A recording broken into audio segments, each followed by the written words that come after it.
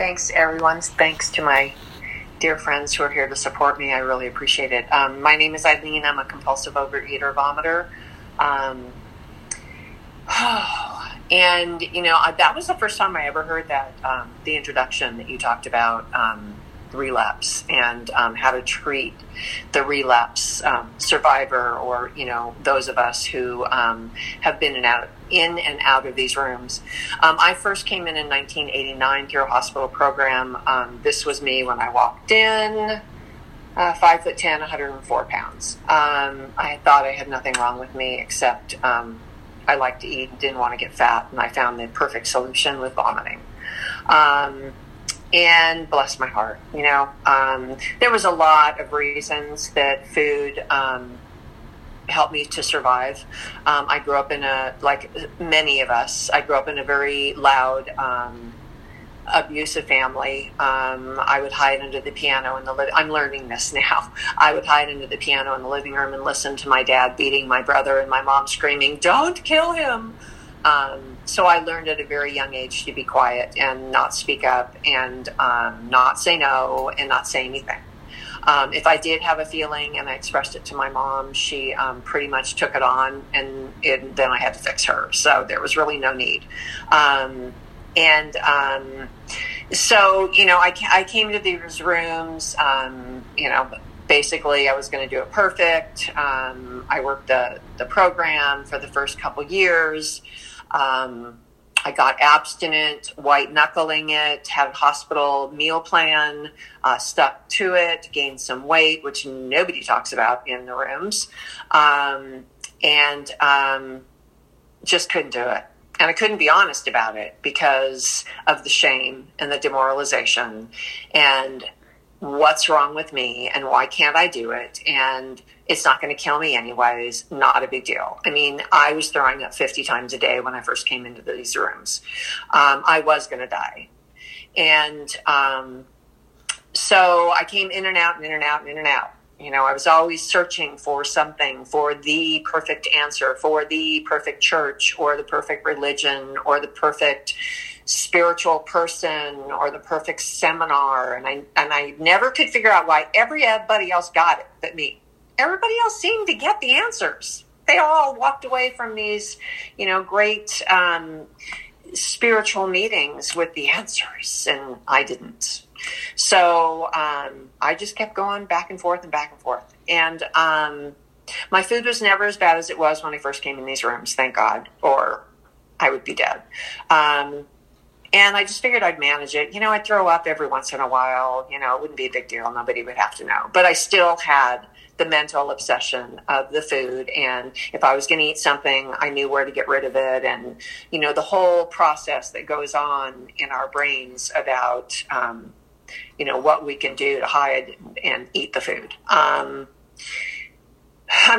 disease tells me that the ideal body weight is birth weight. And that's really not realistic. And today I have an age-appropriate, lifestyle-appropriate body that I'm very grateful for that carries me through. The end of last year, I moved to a new area 3 years ago. The end of last year, I had a dear friend who kept saying, find a meeting, find a meeting, find a meeting. And I'm like, no, I don't want to find a meeting. I've been gone for so long. No way I'm going to come back. And I did. I looked and found a meeting. It was a half hour from my house. There were 4 of us. Went to the meeting a couple times. 2 of the people died, and they closed the meeting. Then my next step was an AA meeting because I'm not an alcoholic, but come on, it's the same steps. It's the same stuff. I just deal with it differently. And I introduced myself as Eileen, a compulsive overeater vomiter, and nobody said hi. And I went, okay, maybe I'm not in the right place. Well, because to me, when it says an open meeting, that means it's an open meeting. You can say who you are, but I guess that wasn't the case. And then I went to a couple meetings. There were other compulsive overeaters. There were other bulimics there. They just didn't have a program. They had AA, which was wonderful. And trust me, AA is the foundation of what we're doing here. And in my mind, why I'm in recovery. And then I kept hearing, all of a sudden the pandemic hit, and I started hearing about Zoom meetings that the OA rooms, and I went, or AA rooms, and I went, wait a minute, maybe my meetings that I used to go to in California are still there, and they're doing Zoom. And I went back in those rooms, and there were people that were in the room when I came in 30 years ago, with 40 years of recovery. And what I did was what I remember they talked about when I first came in.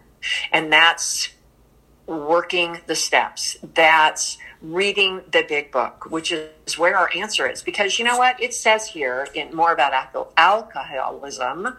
The baffling feature of alcoholism and food is, as we know it, is the utter inability to leave it alone, no matter how great the necessity or wish. I didn't want to keep throwing up. I would put pictures of my niece on the back of the toilet so I wouldn't, maybe that would stop me from throwing up. I didn't want to do that, but I didn't have anything else. That was my answer to the pain that was inside of me that I didn't even know was there. And, today the tools are my armor. They keep me from getting into the food, because when I want to eat, which thank you, God, the food obsession has been lifted, and I am beyond grateful for that. I have tools to use today. I have a program to use today. If you want fellowship, you go to meetings. If you want recovery, you work the steps. You do what this program has taught us to do. I believe God led me to Overeaters Anonymous. I also believe that Overeaters Anonymous led me to my relationship with God, because I didn't have a strong relationship with God. I grew up in a family where, God was, wait until your father comes home type of God that was going to punish me and, beat me up if whatever I did. But so, today I know that I get to choose the God of my understanding, because that's what it tells us in this program. And for me, the God of my understanding is gentle and loving and says, bless your heart, baby girl. Of course you want to do that. But let's just sit in the feelings for a little bit.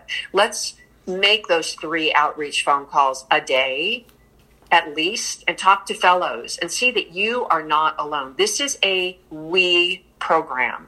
We don't have to do anything by ourselves. We come into these rooms and we have a fellowship of people that really get us. It's like what it says in the big book about, we're like survivors from a shipwreck. We all understand the obsession of our mind.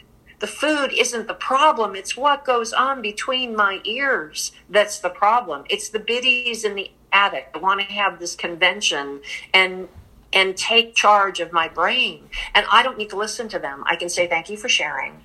Now, what can I do for my recovery?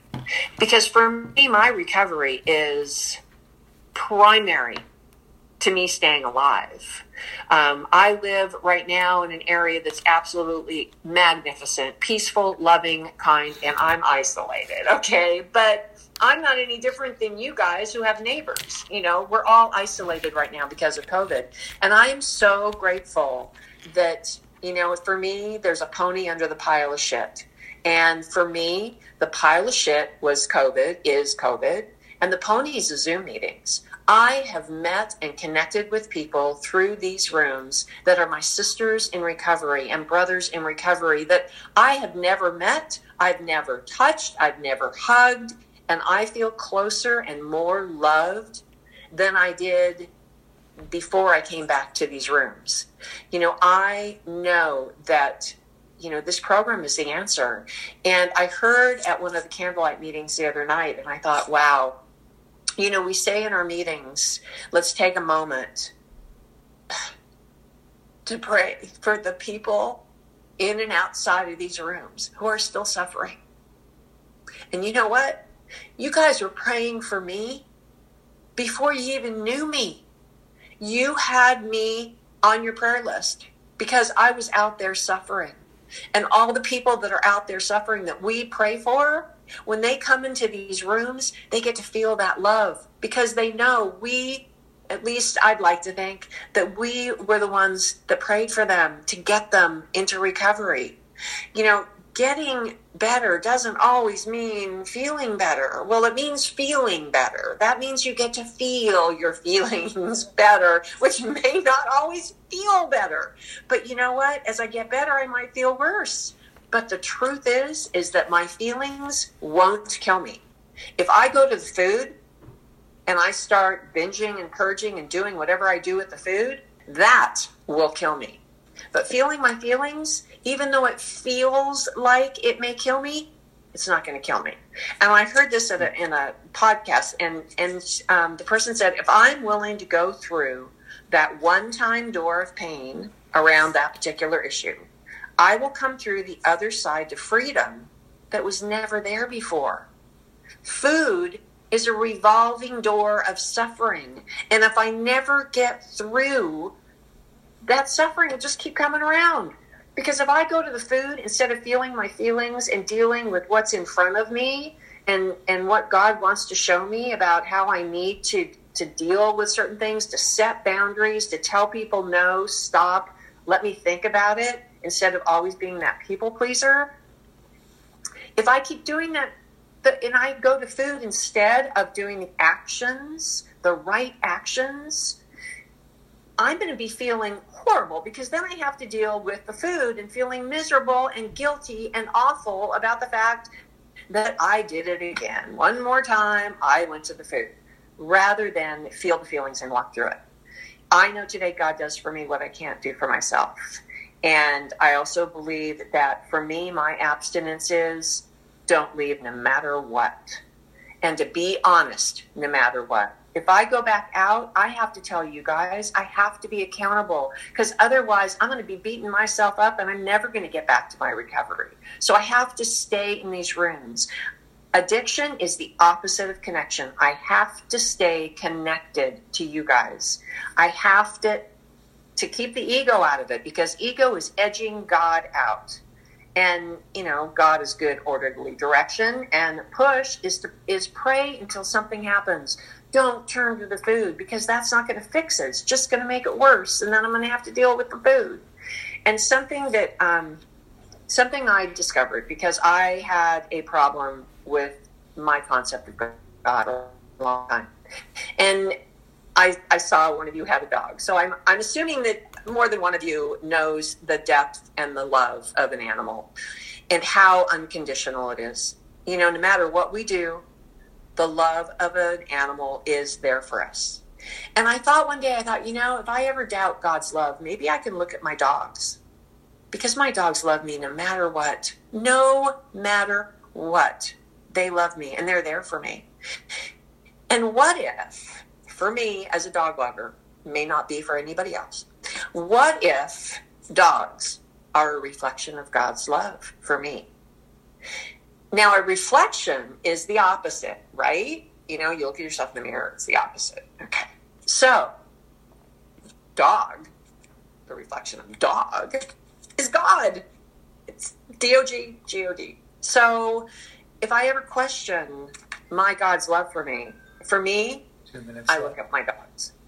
I'm just, I know for today that I have to act as if, that feelings will follow, that self-loving actions for yourself and others, the feelings will follow.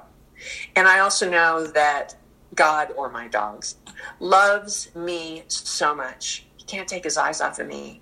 And all he wants me to do is quiet long enough to listen.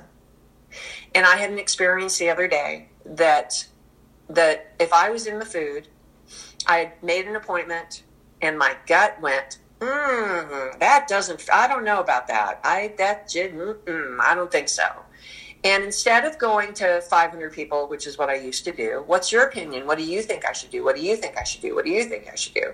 I listened to the feeling inside me. I checked with one person who was an expert. I believe it was about my dog. So it was a vet that I appreciate. And she agreed with me. You know what? That's me listening to that small voice inside of me, that God voice inside of me. That if I had food in the way, I never would heal and hear. So keep your butt in the chair. We will be here for you no matter what you do, because we recover together. You're not alone. You never have to be alone again. You don't have to go through anything alone again, because this is a we program and we support each other. Make 3 outreach calls a day. I promise you it will change your life. And if you don't know what to say, pick up the phone and go, I don't know what to say. I was told to make 3 outreach phone calls a day. How are you? And that person at the other end of the phone will be so grateful that you called, because that's how this program works. So with that, I will pass. Thanks for letting me share.